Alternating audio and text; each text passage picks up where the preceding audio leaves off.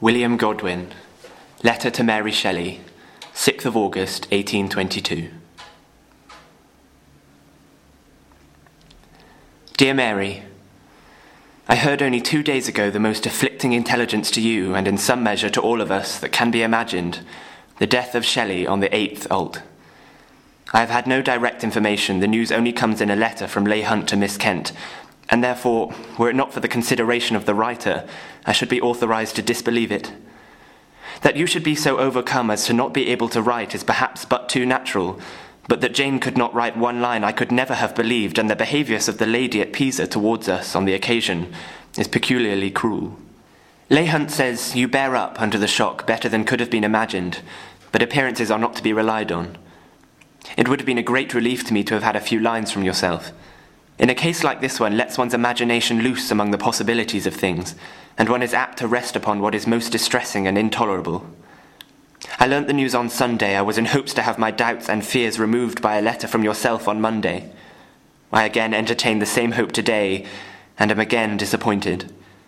I shall hang in hope and fear on every post, knowing that you cannot neglect me forever. All that I expressed to you about silence and not writing to you again is now put an end to in the most melancholy way. I looked on you as one of the daughters of prosperity, elevated in rank and fortune, and I thought it was criminal to intrude on you forever the sorrows of an importunate old man and a beggar. You are now fallen to my own level. You are surrounded with adversity and with difficulty, and I no longer hold it sacrilege to trouble you with my adversities. We shall now truly sympathize with each other, and whatever misfortune or ruin falls upon me, I shall not now scruple to lay it fully before you. This sorrowful event is perhaps calculated to draw us nearer to each other. I am the father of a family, but without children. I and my wife are falling fast into infirmity and helplessness, and, in addition to all our other calamities, we seem destined to be left without connections and without aid.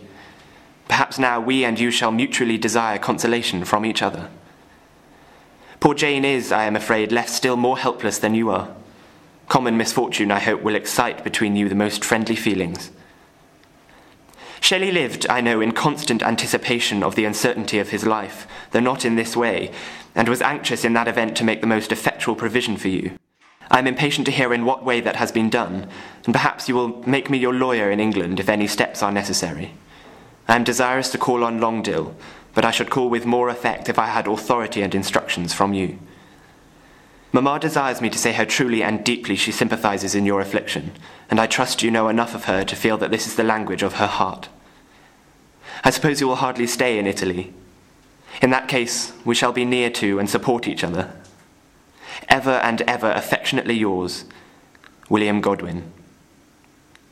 I have received your letter dated, it had no date, since writing the above. It was detained for some hours by being directed to the care of Monroe, for which I cannot account. William wrote to you on the 14th of June and on the 23rd of July. I will call on Peacock and Hogg as you desire. Perhaps William's letter and perhaps others have been kept from you. Let us now be open and unreserved in all things.